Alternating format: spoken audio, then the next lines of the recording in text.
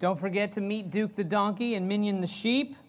They're here for Palm Sunday, of course. So grateful to be with you, all of you here, and then those of you also at home who are tuning in.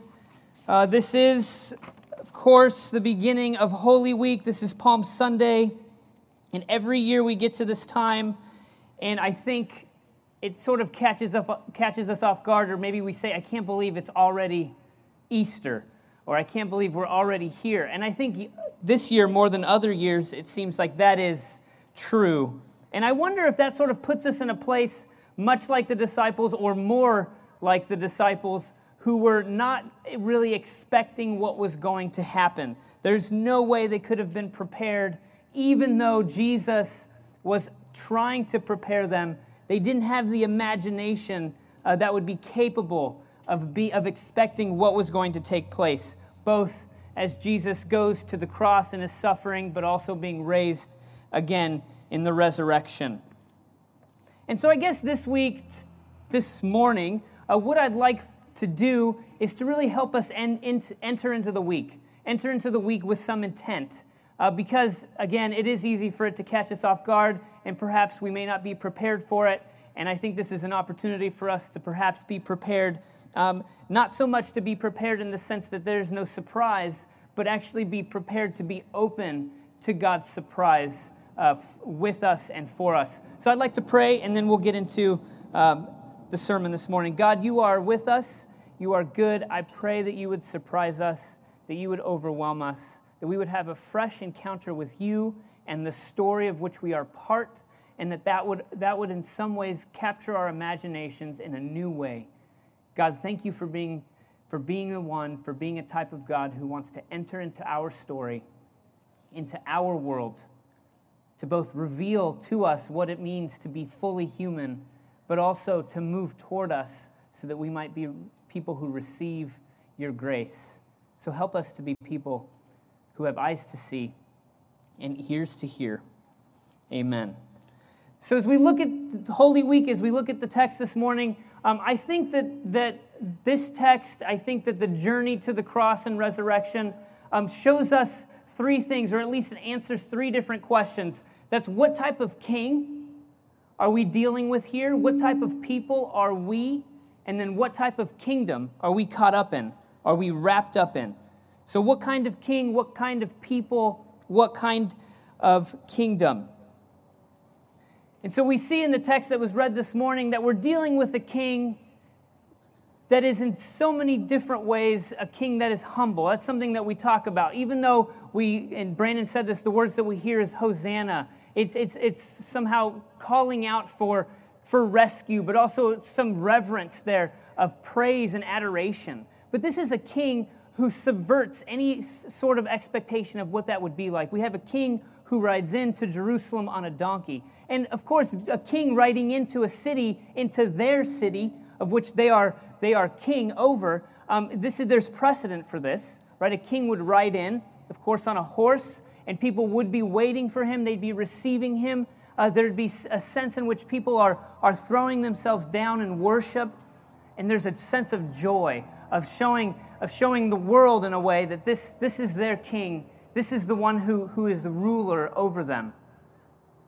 And we see that there are crowds waiting for Jesus, but also these are crowds who had some sort of idea of who Jesus was, having seen his ministry. I mean, for the rest of the world, this was almost like a non-event. I mean, for the Jews, this is something that they had some sense about.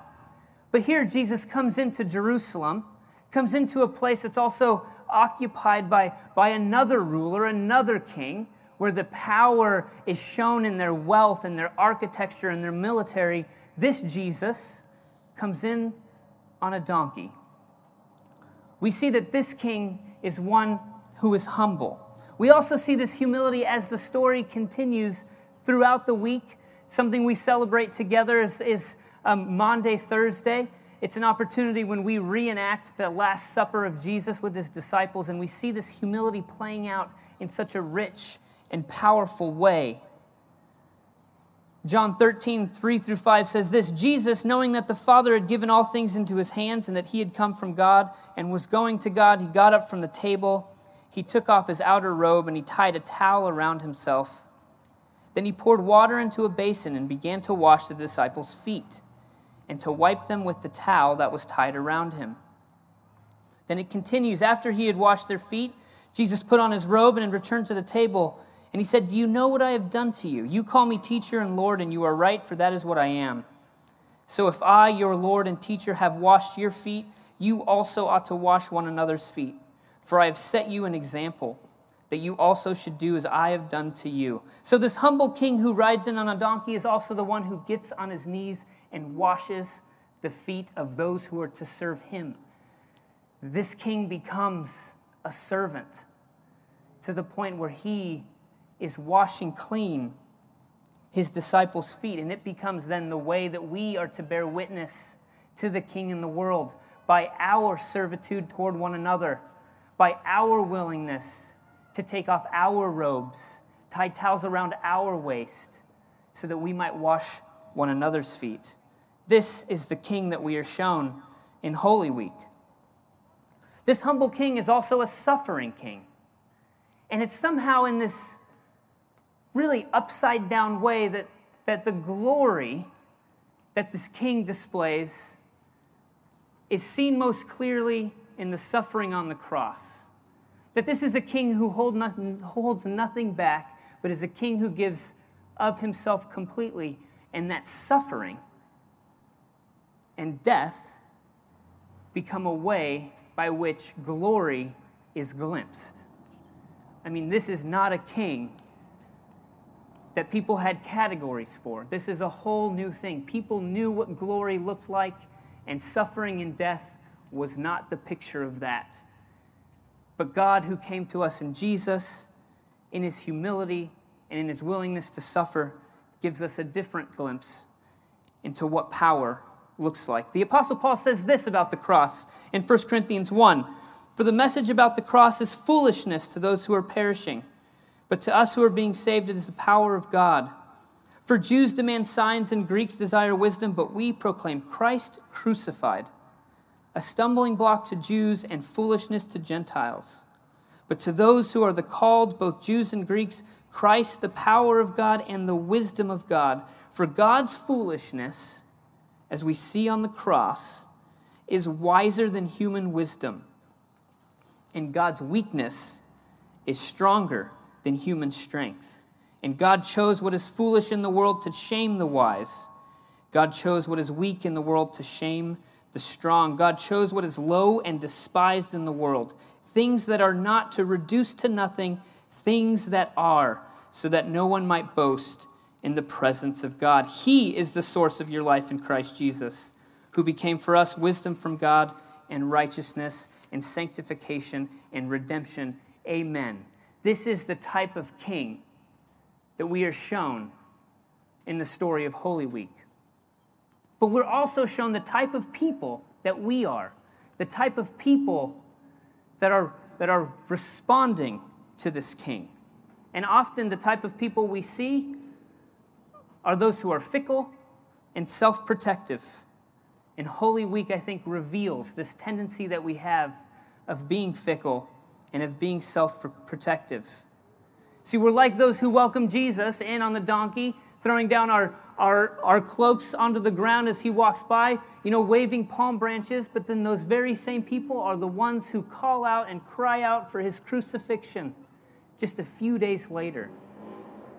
I don't know if you can resonate with that sense of being one way toward this king, toward Jesus, and then in a whole other moment, not too far away from the last one, being a different way. Following, showing adoration and praise, to utter rejection and rebellion. Holy Week reminds us that these are the type of people that we have a tendency to be. We're also like the disciples who are uncomfortable with the humility that Jesus displays. Like Peter, when Jesus is going to wash his feet, says, no. This sense of this vulnerable God is too much for Peter to be able to handle. And we see that in ourselves. We want a strong, very powerful, very world-altering, and a cosmic scale king.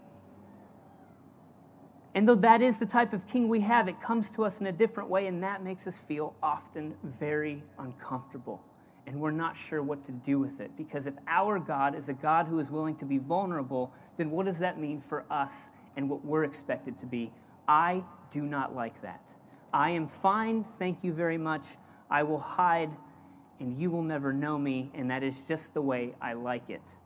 But Jesus shows us a different way, and Holy Week reminds us of who that Jesus is and reminds us of who we would rather be.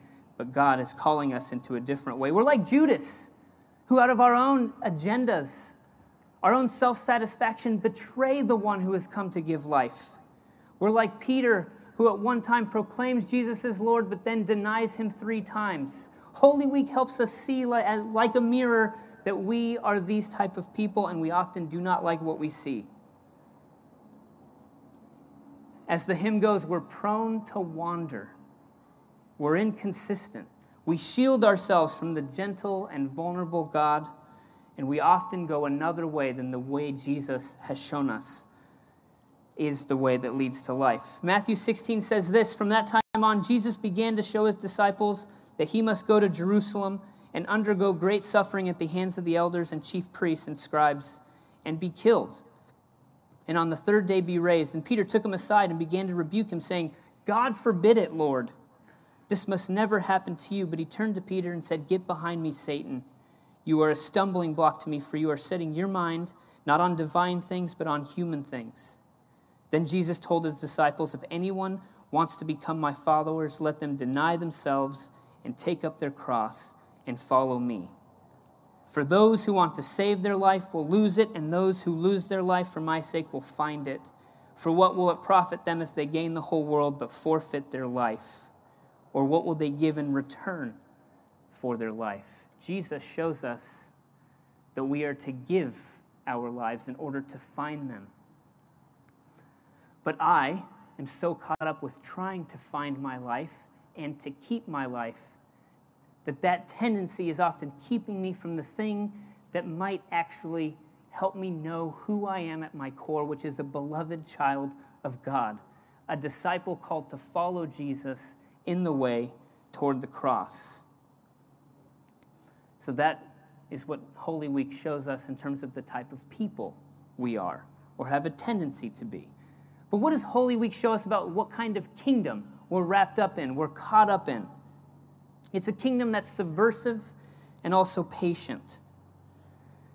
It's subversive in that it's upside down. Again, it's like there's hardly any sort of imagination or any sort of category that can help us be prepared for what this means. It comes in a way that we don't often expect. See, it's on full display in the small acts of love, in the small faithfulness that we see in Jesus, in the touching of a person who the world has rejected and bringing them into life, in these small meals that Jesus has with his disciples, in small acts like washing feet. See, it's upside down. This is the way that the glory and the power comes into the world in a way that we don't expect, in a way that's subversive. It's upside down. And it doesn't come by coercion or power. Every other kingdom comes by coercion, comes by power. It comes by do this or else. But Jesus is after our hearts, from the inside out. And that is slow, often painful, often zigzag type of work. There's hardly a straight line. But the kingdom that Jesus presents and reveals is a kingdom that is patient, that is willing to go after the core of who we are so that we are people who are changed, that we as a community are people who are changed. Jesus wants nothing less than our hearts. And Holy Week reminds us that that is true. See, it comes by way of a long, arduous work of transformation.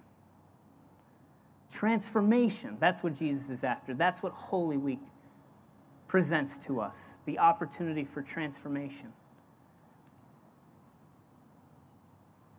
And God, in Jesus, is patient enough to go after that with us, his people. his creation.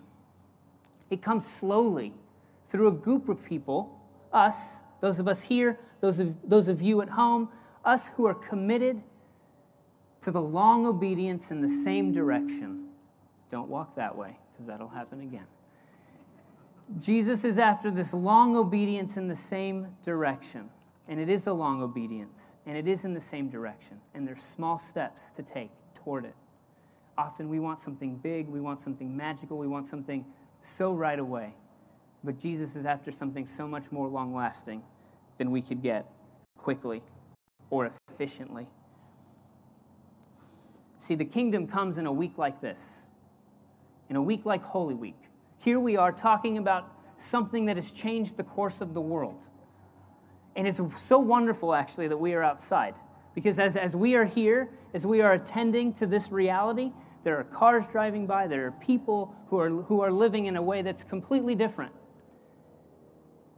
And yet we, as a community, as people who believe in this Jesus, say that no, the world has changed forever. Everything was moving toward the cross and resurrection, and everything is beginning to move away from that, in the sense of finding its meaning from that moment. That is something that we hold to be true, while it often seems like the rest of the world is going about its business. But Holy Week pulls us in to say, no, this is what is true. This is who you are. This is the type of king you're dealing with. These are the type of people you are. This is the type of kingdom that you're wrapped up in. And so my encouragement to us, as we move into this week, beginning with today, is to be open to a fresh encounter with the King who has come and moved towards us, even in our fickle ways, even in our self-protective nature, so that we might experience life and grace and mercy and love. And so I encourage you, I encourage myself, I encourage us as a community to not miss it. Don't miss this week. Be overwhelmed by the humble King, whose way is most revealed in the suffering love of the cross, and then who is vindicated in God's power to resurrect. May it lead us to wonder and adoration and joy. Be overwhelmed by the people that we are in both the ways that we would rather not be, in our ways of being self-protective, of wandering. Be overwhelmed by the truth of that, so that we might then be overwhelmed by the infinite grace and mercy that God extends to us in Jesus. May it lead us to confession and repentance and sheer gratitude. Be overwhelmed by the subversive and patient way of the kingdom that has pulled us into it. May it lead us to trust and hope in the Lamb of God and the suffering servant. May we trust in the God revealed in Jesus and in the kingdom that he has initiated. So don't miss it. May we be a community who enters into it. May we be a community who is open to the transformation and the formative work of the Spirit as revealed to us in the person of Jesus, in the cross and resurrection. That's what I think this week offers to us. So the worship band, you guys can come up. Go for it. You guys can get ready. I'd like to encourage us to stand, but also to consider as we sing together, as we sing these songs, as we acknowledge the words that we're saying, may they help us enter into the reality of what we have before us.